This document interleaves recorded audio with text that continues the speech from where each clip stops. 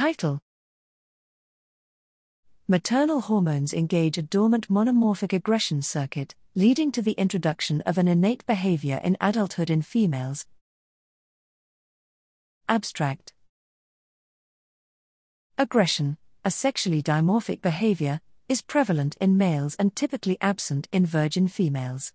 Following parturition, however, the transient expression of aggression in adult females ensures the pup's defense from predators and infanticide. While maternal hormones are known to elicit nursing, whether they play a role in the expression of maternal aggression remains unknown. Here we show that a molecularly defined subset of ventral premammillary (PMVDAT) neurons, instrumental for intermammary aggression, switch into a hyperexcitable state during lactation. We identify that the maternal hormones prolactin and oxytocin excite these cells, an effect mediated through T-type Ca2+ channels.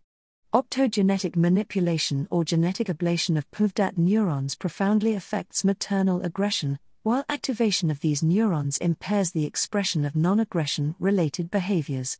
This work identifies a monomorphic neural substrate that incorporates hormonal cues to enable the transient expression of a dormant behavioral program in adult females.